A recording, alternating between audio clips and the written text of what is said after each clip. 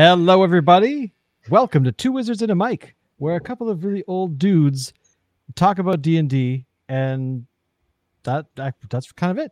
That's all we do. It's pretty simple, straightforward. We cut to the bone of how the game is awesome and how it could be better and how you could also have better games in your basement, I guess.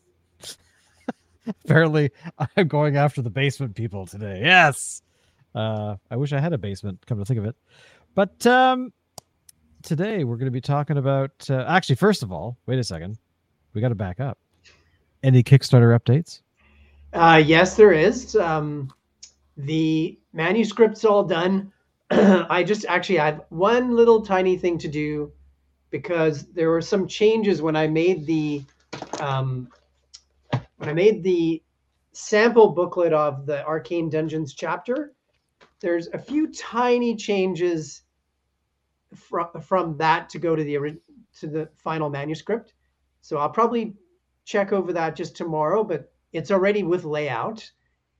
And the layout master, Gordon McAlpin, is a genius. So it won't be too long until we'll have the art list sent over to Travis. And it's really moving along. I'm working on the backer kit. I hope to have that out hopefully by the end of the week. And it'll be an online store where people can add other items, and the people who missed the Kickstarter can come in and try to add some more rewards, including all of the Monster Series books. So yeah, very cool. Moving along.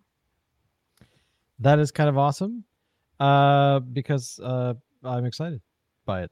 I actually just picked up my Phelan 2 book just on the weekend because we played in person, or at least a couple of us did, which was just cool. Like it's like you almost forget. Like I went to go get ready.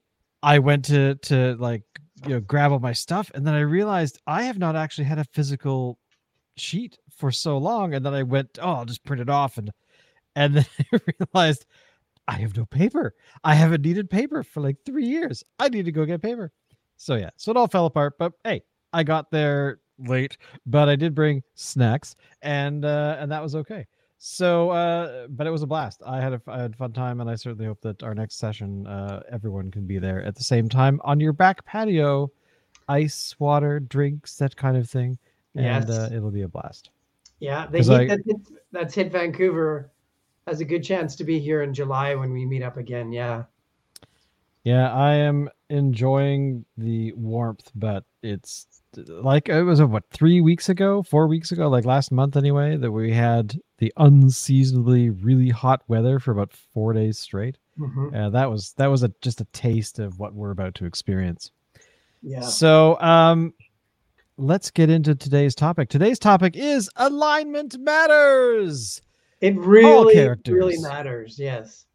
It's an important topic, and I think it's actually kind of misunderstood a lot of the time because there are, I think, I always pick on lazy players sometimes, but I'm guilty of this as well, where you fall into your own patterns of what you think alignment is. And I have to admit, every so often when I'm creating a character, I will actually go out online and I'll look for those grids, the 9 grids of different characters from different sort of fantasy, science fiction, those are kind of popular. Mm-hmm. And you get to see sort of how people are categorizing different characters that you're familiar with. And I think that kind of gets you going. It does for me, where I can look at a character and like, oh, Han Solo, of course. Or Luke Skywalker, of course. You know how, and you kind of get an idea of if that's an interpretation of what the alignment means in those particular universes, that you can bring that into your character. And because I think we just we think of one way a character could be played, or a type of character could be played. And I think a lot of times it's just easier to do that rather than using the alignment and then connecting the alignment to backstory, connecting the alignment to their experiences in that particular adventure, stuff like that, where that can really flesh out what how you react, or your character reacts to what's going on. But let's talk about the basics of alignment. Sure. So basically, alignment is the morality of the PCs, all the monsters, all the NPCs, and the whole multiverse. It's the essence of these creatures, which determines really what actions they usually take.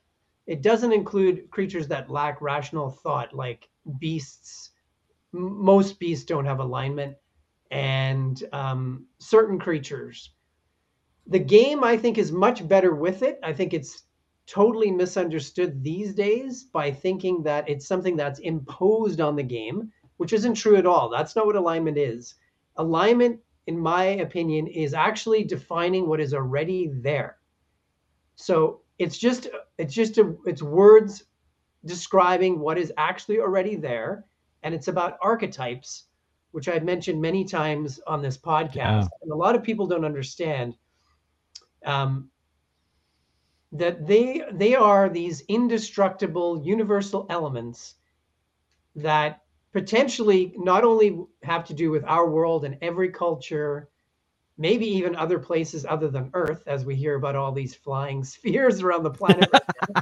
Um, but archetypes are indestructible and universal. So, in other words, the archetype of mother doesn't matter what culture you're from, doesn't matter where you are in the world.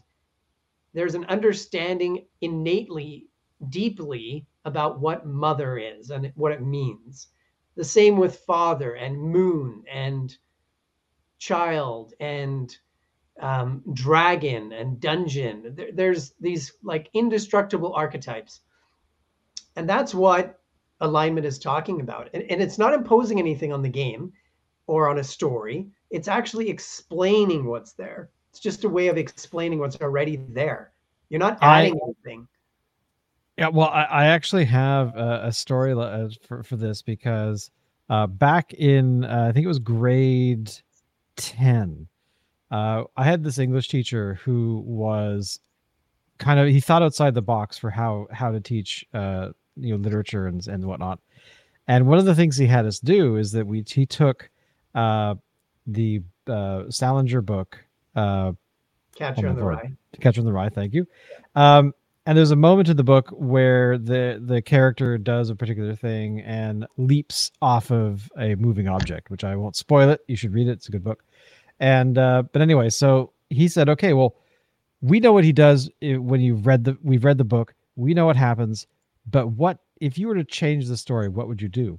Mm-hmm. And it was fascinating because it was years later that because we read them to the class and we went over them, and the fascinating thing that I talked with him like years later, I saw him on the street one day in a motorcycle jacket and his Harley, and I thought, hey, how's it going? He's like, oh yeah, Shane, remember you, blah blah blah. I said, let's go for coffee, so we did. And we talked about that, and he said it was always fascinating that every time he did that with classes in over 20 odd years, Mm-hmm. that every single thing that every student wrote was based in some archetype. And you're well, grade 10, you're what, 14, 16, no, somewhere in that age group, age area. And you innately, just having watched and read books, watched movies, you have this already built-in idea of what an archetype is, even though if you Mm-hmm. can't express it. But like the story I had, the character left off and he ran into the old man, that kind of character who gave him some sort of wisdom to continue on the Mm-hmm. journey. And that always stuck with me because when I hear like the articles you've sent me about how alignment is this idea that people think is some sort of puppetry kind of thing, Mm-hmm. um, I agree, it's so not. And if you read anything, you'll be able to pick up on these elements if you are thinking critically about the stuff you're reading, and it's everywhere, and we can't escape it because that's just how the universe is in a lot of ways. uh so yeah, I Yeah, fully, I it's just don't get it as well, the whole idea that it's imposed. well, it's the building blocks. Like if you look at how Star Wars was created, so there's Yeah. a teacher named Joseph Campbell, and his like kind of understudy that was George Lucas. And George Lucas, well, first, Joseph Campbell studied all these mythologies and all these archetypes all around the world. And he realized that these same stories with these same archetypes are totally different cultures. You can be in the jungles of the Pacific Islands. You could be on a street in New York City. You can be like with reindeer and northern Finland. These same stories are there. So what George Lucas did, was he decided he wanted to make a myth that could connect to people in our time. So he created Star Wars, but it comes from the journey of the hero, which is the same journey the hero is the samurai warrior in Japan, or the hero is the Lone Ranger in Western United States and Westerns, the Arthurian knight in Europe. All these stories have the same building blocks. They just look different, but inside and underneath, it's all the same archetypes are being played out. So it's interesting to look at the 5th edition D&D handbook, or sorry, the 1st edition one, the original one, and then the new one. The old one, alignment comes up on page 33, and it's clearly explained, and it's considered to be important. Page 33.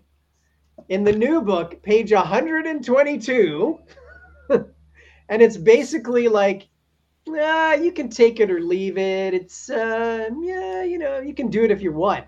But if you don't have it, there's other ways of describing archetypes. But really what you're going to be doing is describing alignment anyway, if you don't use those words. Yeah. And if you think that your character has no morality and no definition to that character, it's either not very interesting or that's just not true. I challenge anyone to pretend to live a life where they have no morality, that they are amoral, they are just running around, doing neutral things all the time. And but even neutrality, exactly. I mean, yeah. It simply is how the universe works. It's how people work. It's how we've worked since the beginning. And what do you think the problem is with alignment? Are they afraid that it is somehow dictating their play style, or is it more of an issue around they think it's bad for some reason? I think there are a lot of people who still use alignment, and there's a lot of people who just innately understand it makes sense and it's simple and clear. But then I think some people think that it's being imposed on them, and their players being told, you have to play this way. That's not what it is. Although if you don't follow who your character is in the story, there's going to be consequences. That's just that's how a good story should be written. I think the other thing too is there's this modern idea of relativism where everything is relative, and there's not really evil and good. It depends on your perspective. I think that's ridiculous. I heard one of the people at Wizards, who doesn't work there anymore, early on, he said that in an interview, evil is relative. Well, no, it's not. It's not. Archetypes are not, it doesn't work like that. Of course, there's grays in the world, but there's very clearly evil things and there's very clearly good things. Yeah. Just like it's very clear there's a difference between chaos and order, chaos and law, right? So it is really interesting to look at the beginnings of D&D and then now. So we'll start with lawful good. So the original Player's Handbook says, you're strict in your prosecution of law and order, and you follow this to improve basically the common good. The new Player's Handbook says you're counted on to do the right thing as expected by society.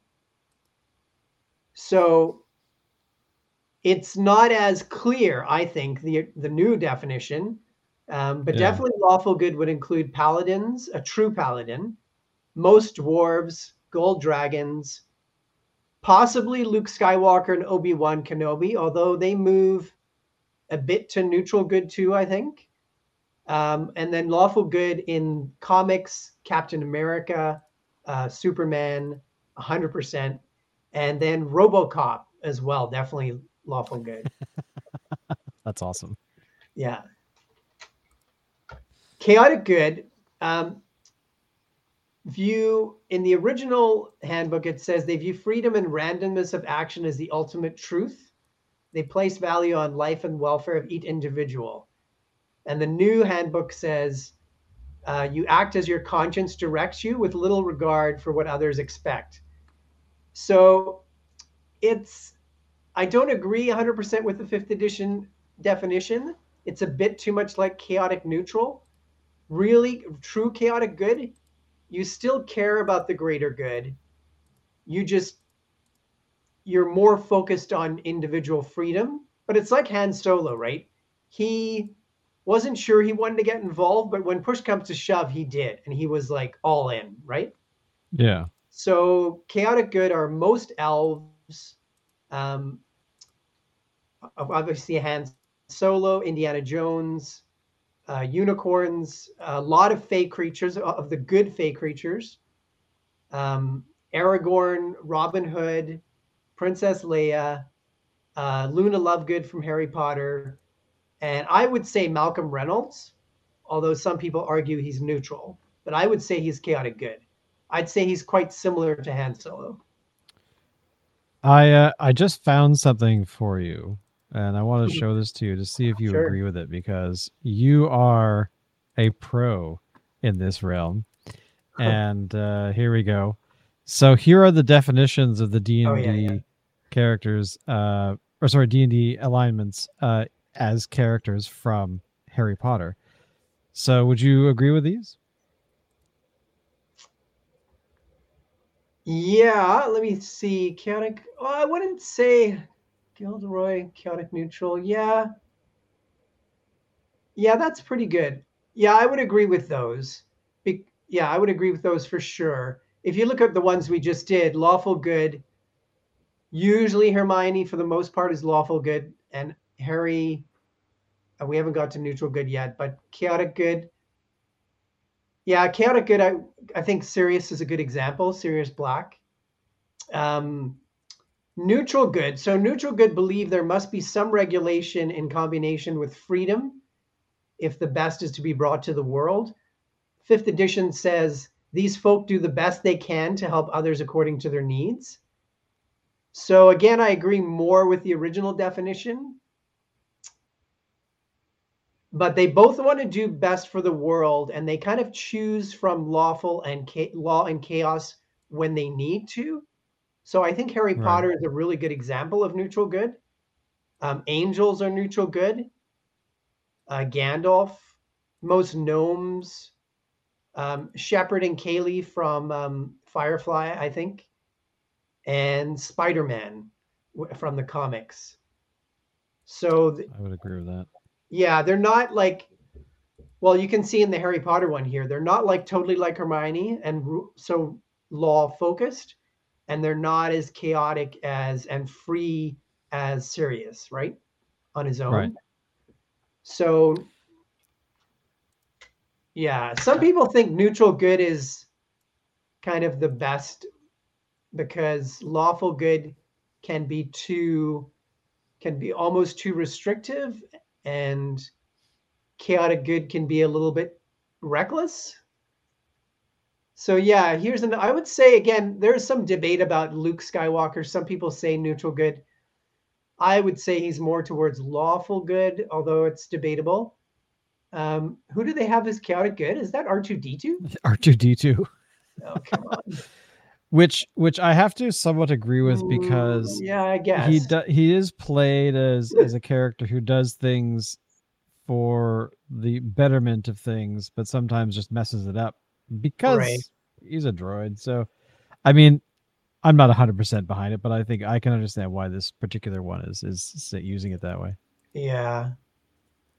Yeah, I guess CPO is cut. Well, we haven't got there yet. Okay. So that's, I would say, neutral good. Neutral in the center. So everything in balance in the original D&D, nature will prevail.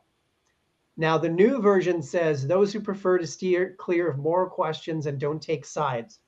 So this is interesting because fifth edition misses something again.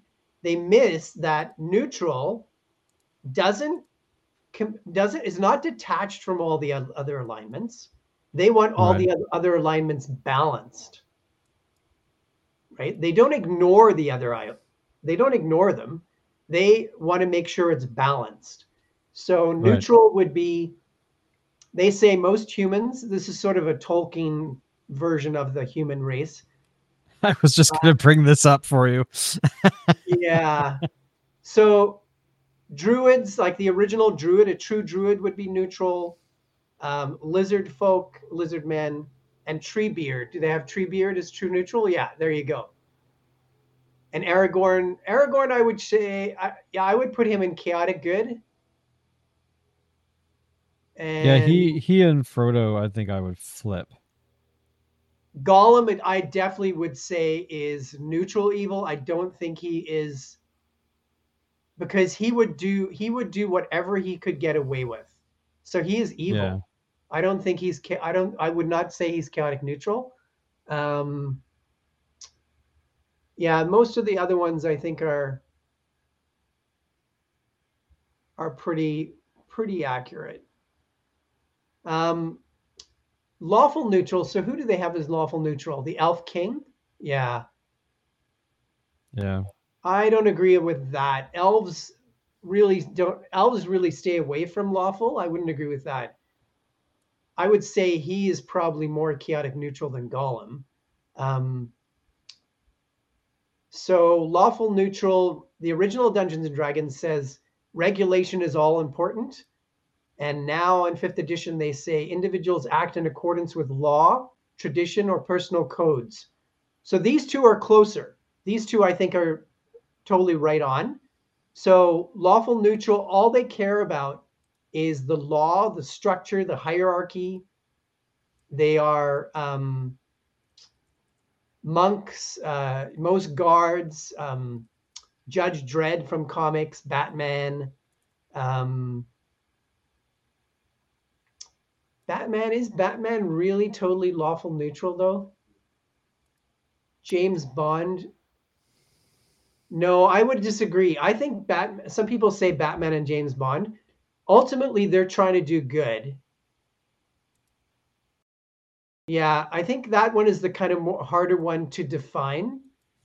Um, because I think the city guards sort of doing their job and following the law are the best example of that, who maybe aren't doing good all the time.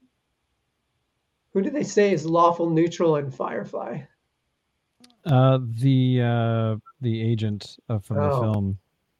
yeah, I Or think is that, that Jubal Early? Sorry, hang on. Let me. Yeah, no, that's yeah. the. I call him an agent. What the heck is he actually called in the Isn't film? he working for the government?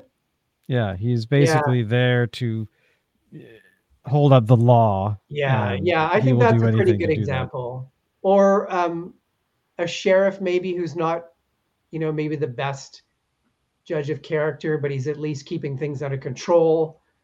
Um, lawful neutral is the one that's I think hardest to kind of get a good feel for. So chaotic Yeah. neutral, yeah, Jane's a good example in Firefly. Chaotic neutral, original D&D says randomness and disorder above all.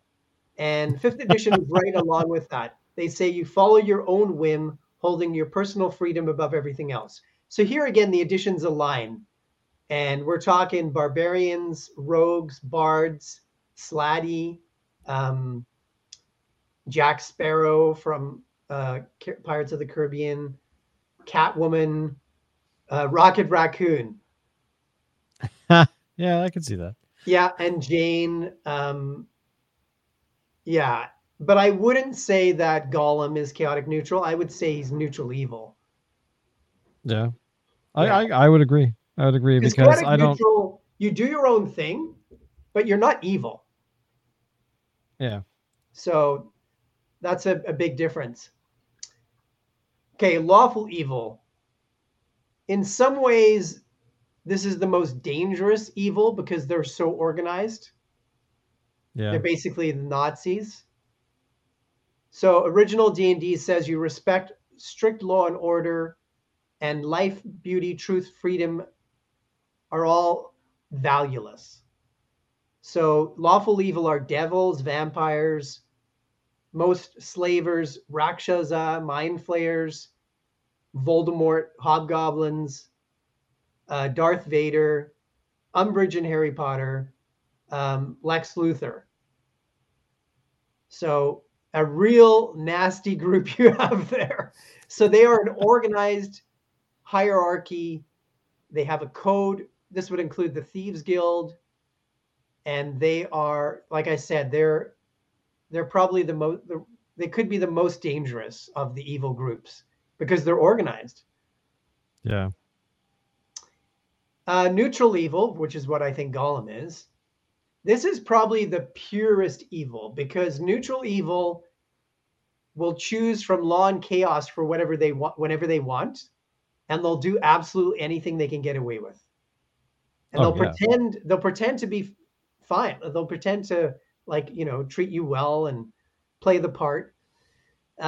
Original D&D says they view law and chaos as unnecessary. They're pure evil. New D&D says they'll do whatever they can get away with. They're pure selfish, pure evil. So this is quite a few rogues, many undead, thugs and that sort of character, like in settlements, charlatans, con men. Sauron, I think probably he's either neutral evil or chaotic evil. Gollum for sure, I think, is neutral evil. Jabba the Hutt, yeah, I think a lot of gangsters are neutral evil, including Jabba, because they'll do whatever they can get away with, right? Yeah. Totally. The most off the board of all the alignments is chaotic evil. Original D&D says freedom, randomness, and woe. The 5th edition says that chaotic evil is acting with arbitrary violence, spurred by greed, hatred, or bloodlust. And they're so random and dangerous and wild that usually chaotic evil in many places, in many ways, they're loners. They're working by themselves because no one's going to work with them. Yeah.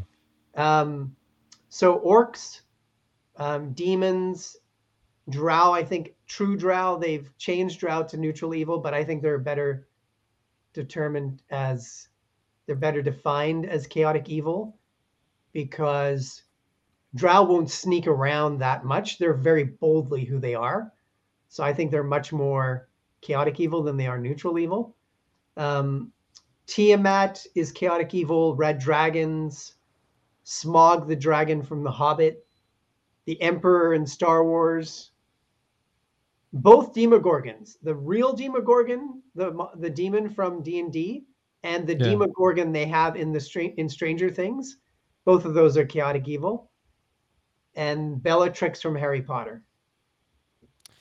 Yeah, Bellatrix is definitely, I think she is the easiest to identify in a lot of characters in that particular alignment because she's so far gone. She just doesn't care about anything.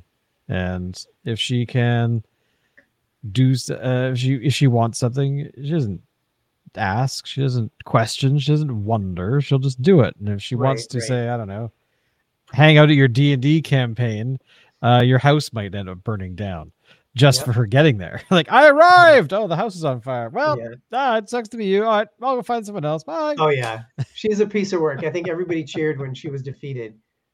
Do you want to bring up those graphs or those grids? And is there anything there with those for you that you would question?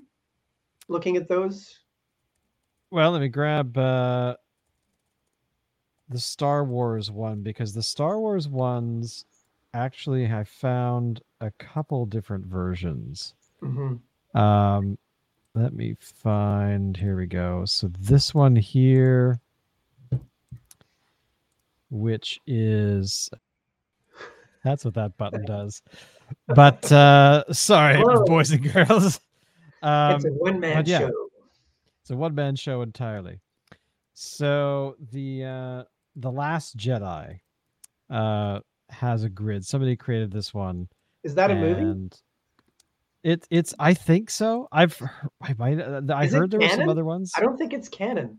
To be honest, I don't know. But this one here, which I thought was rather interesting, um, about how all of these characters. Now, take a look at this for a second, and you will notice how in all of these grids, uh, Luke has gone from lawful to neutral good, and now in this one he's lawful neutral. And this to me illustrates that people can change throughout a campaign.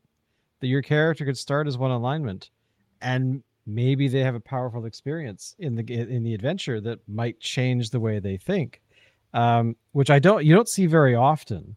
You usually see it if the character is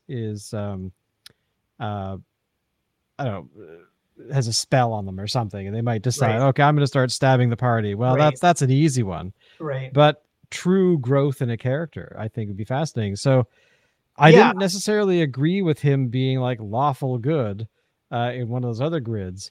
I was a little more comfortable with him being neutral good because he was, because he didn't just pop out of the ground and decide to be a Jedi. He grew up on a desert planet. He learned that he had a backstory that he didn't understand, Mhm. and then went off to go and fight the good fight, because that was very much what a lot of people did. Right. Jumping into a rebellion or into war or whatever. Yeah. Back. People signing up for the military or whatever. In his case, though, he essentially went in thinking he was going to be fighting the good fight, and then realized very quickly that, oh, wait a second, my dad's kind of a jerk, but we're not always on the right side, and that becomes even more evident. Now, I'm picking on one story thread from the Right. other trilogy, Right. where he goes off and he just decides, there's a lot. The world the universe is far more complex, and I'm not exactly happy about that. And everything that he learned as a character, Right. Right. made him change. Have you seen characters change alignment, like even in subtle ways, where maybe they do something and it's like, well, I did that because it made sense, so therefore my alignment might now be something else. I think it is possible, but I think if that's happening too much, your story doesn't have enough definition and it's going to start falling apart because Mhm. then the characters have no center and the story loses its center. So I think it's possible here and there. I went to a reunion at this hotel I worked at a few years ago, and it was 30 years after we were all around 20, and then we're meeting when we're all around 50. And the amazing thing is, I'd say 98% of those people, or maybe 99, were exactly the same. The people Yeah. who were obnoxious, people who thought highly, very highly of themselves, the people who were quieter, the people who were really friendly and warm, it was almost exactly the same. So I think in real life and in really good stories that it doesn't happen too much. I think it's possible. Um, I actually don't know this new Star Wars. I would still say more that Luke is more the example for me of lawful good, and Han Solo chaotic good, because Luke, even when he was a farmer on Tatooine, a moisture farmer, right? Yeah, He exactly. he was still like, following the rules. When he became a Jedi, he was the one who was dedicated to the cause. He didn't have a relationship.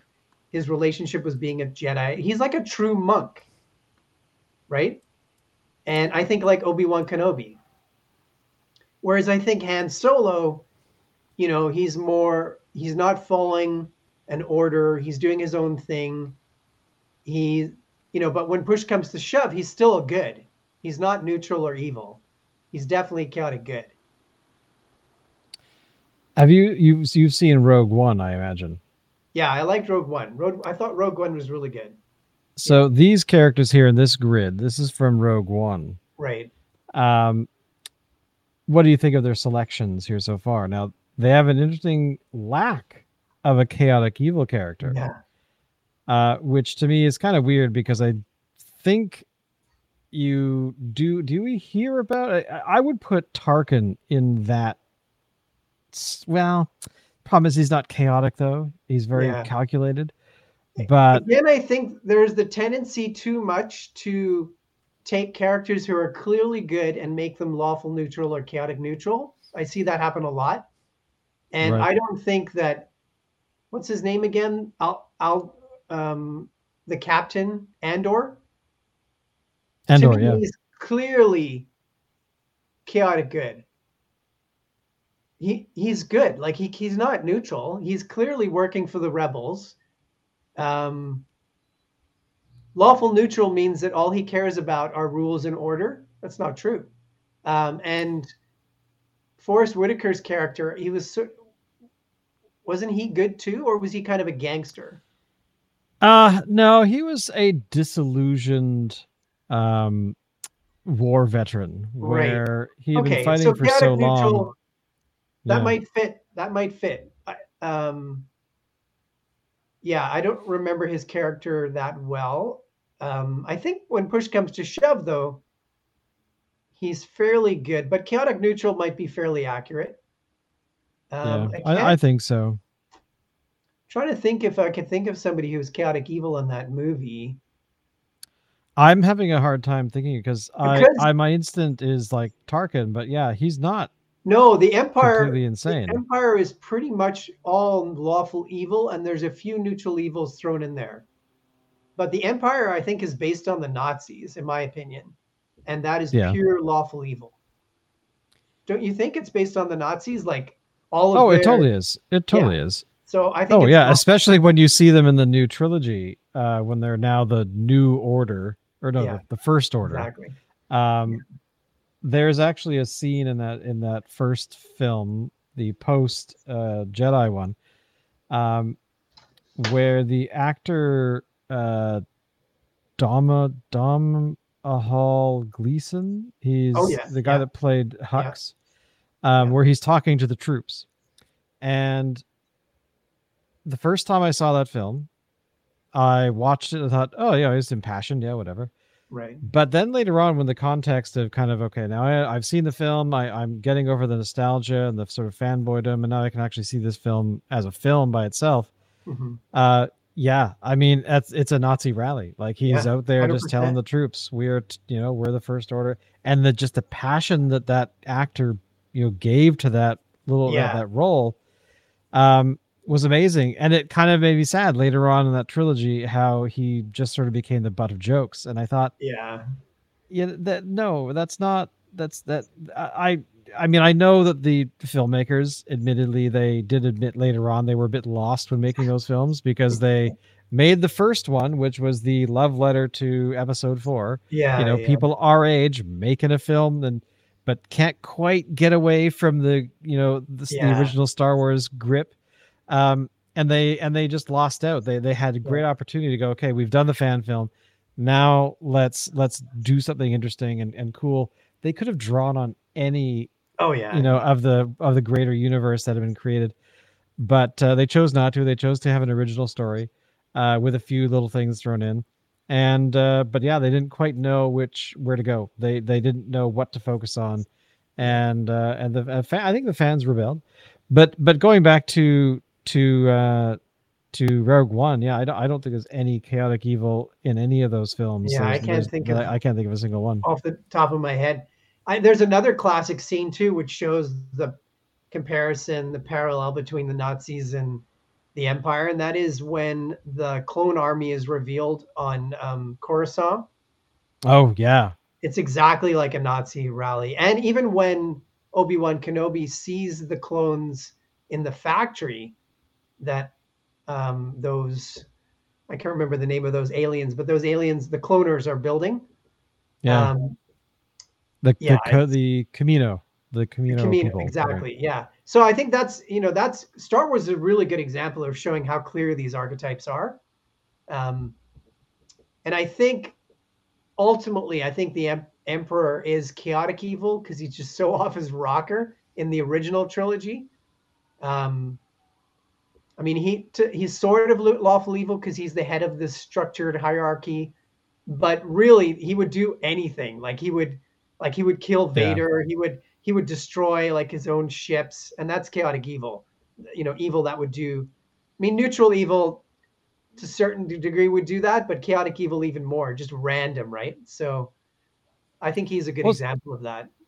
especially when you think of any alignment, any character that has, that when you're choosing the alignment, that's why I kind of was talking about backstory a little bit earlier about how uh, you just need to identify what your character wants, Mhm. and that will dictate pretty much anything else that you look at, because uh, the character grew up in a certain way, the character had certain experiences, and the result of that is they're either searching for something, they are wanting to identify I don't know, a missing component of their past or something, um, or they might be just looking for an adventure, and I think that being very specific about that informs the alignment that you're going to have, because if you choose I don't know, like a character like the giant, not the giant, the oh my lord, uh what was the my dancer, my former stripper, uh oh my lord, Oh, what's his name? Othello? Othello, yes. Yeah. And like his character was uh he'd been doing one thing his entire life, and then he decided, you know what, I've not seen the world, I better go and do that before I can't. And that kind of informed him to be lawful, I think he was lawful neutral, I think. I can't, Yeah. no, That maybe would make it's sense. something. Yeah. And but he was just out for adventure, he was not necessarily looking for anything in particular, he didn't really, his goal was to learn about the world. And Mhm. I like that about that character, that um he got married once, he entertained people, he went with the flow, he was very zen about wandering around like Kane in Kung Fu, Mhm. um wandering the world and getting in adventures. But yeah, I mean, but then there's other characters that I've played that have very specific goals, and um like the character I'm playing right now, Warren, who is basically he's basically Indiana Jones, and he's like 2 feet tall. But if I played him to the nth degree of what I think that character is about putting stuff in museums and collecting, he might fight with every party member. No, no, no, that's from the Yeah. his society, and we should. And that to me would just get really old. But if I were to put that to film, that would actually make a very interesting, Yeah. loggerheads at times, Yeah. because then you have Indiana Jones going after that cross and being tossed into the ocean at one point. So, Yeah. Yeah. but alignment, yeah, it's like it ties in with everything, and I don't understand, as you were saying it earlier on, that people think it's kind of why it's an antiquated feature of the game or something. Yeah. Or it's something that's like, oh, the man has put me down and I'm pressured to play this way. It's I don't think that's what it's like at all. It's just describing what's already there. It's really useful. It's good to have characters that have definition. And these are elements of stories and adventures that will never go away. And it's just describing that. And I think now we've solved the issue, and there'll be no more debate. On that note, Good night. subscribe to the channel, subscribe to the podcast. How many times can you? But yeah, it's so true, because sometimes you just want to play a character that does a certain thing, and sometimes you want to play a character that does another thing, or a different thing, or makes different choices. But if you know what the alignment is, then you're able to kind of play with it. And I just think it's a shame that there's people not kind of agreeing with that. And I don't know. It's like they never read a book before. Yes. I don't Well, know. it reminds me a lot of actually a lot of modern TV and movies where where they've just lost the track, like the new Willow TV series, Oh my The God. Rings of Power, I think those are really good examples of where, they don't understand archetype at all, because you have Sauron they're trying to make Sauron look better because he had a hard life, or you know, it's just completely losing track of the story, and of the hero's journey. And I think, I think there's a lack of understanding. I highly recommend that if anybody disagrees with us, which I hope you do, because debate is the best thing ever. But I encourage people to read something like Hero with a Thousand Faces, because that was my first introduction to Joseph Campbell, and it is the most accessible book that is out there, and it goes through so many things. And I remember reading it, God, in the early '90s, the first time, and it blowing my mind, because I had all of these built-in assumptions about what the driving force behind a lot of heroes that we've read about, why they are the way they are, and then you read this book and it's like, oh right, oh okay, it's not always about Sauron having a really terrible childhood, like. Yeah, I wanted to like that series so much, but I don't know. Man, that amount of money, they could have made a great show, that's for sure.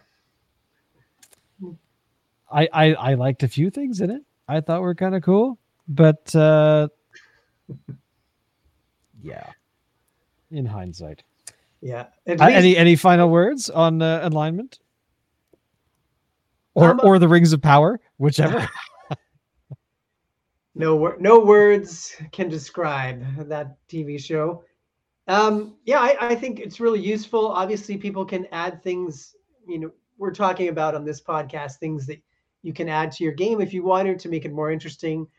And every table is different. I find it really useful. I find it, as I said, describing something that's already there, and it's a great way to talk about it and describe it. And and I think, there's a reason why these mythologies all over the world, no matter where you go, they're teaching and telling people the same stories. I think it's fascinating, and I think it's a great part of original D&D. It's part of how D&D was built. And I think it's a good part of the game. And it's not bad. And the man is not holding you down to play characters in a particular way. The characters act in a certain way, and that's where the alignment really comes from. So next time we're going to be talking about, I believe, memorable locations in D&D, which I have so many. I also have a bunch in Dragonlance. Oh, the Inn of the Last Home. If I could build that, I would. Oh yeah, for sure. So don't forget, D&D is just a game. If you do not believe that, then you probably shouldn't be playing D&D at all, ever, because that would just be weird. But thank you all for listening. Thank you all for watching the show. Don't forget, everything that is important will be down in the description down below on the YouTube channel. And other than that, we'll see you next time when we talk about all kinds of cool stuff. And you'll learn all kinds of interesting nuggets of wisdom as we spit them out from our gold-plated molars. I totally lost the thread on that one. Bye, everybody!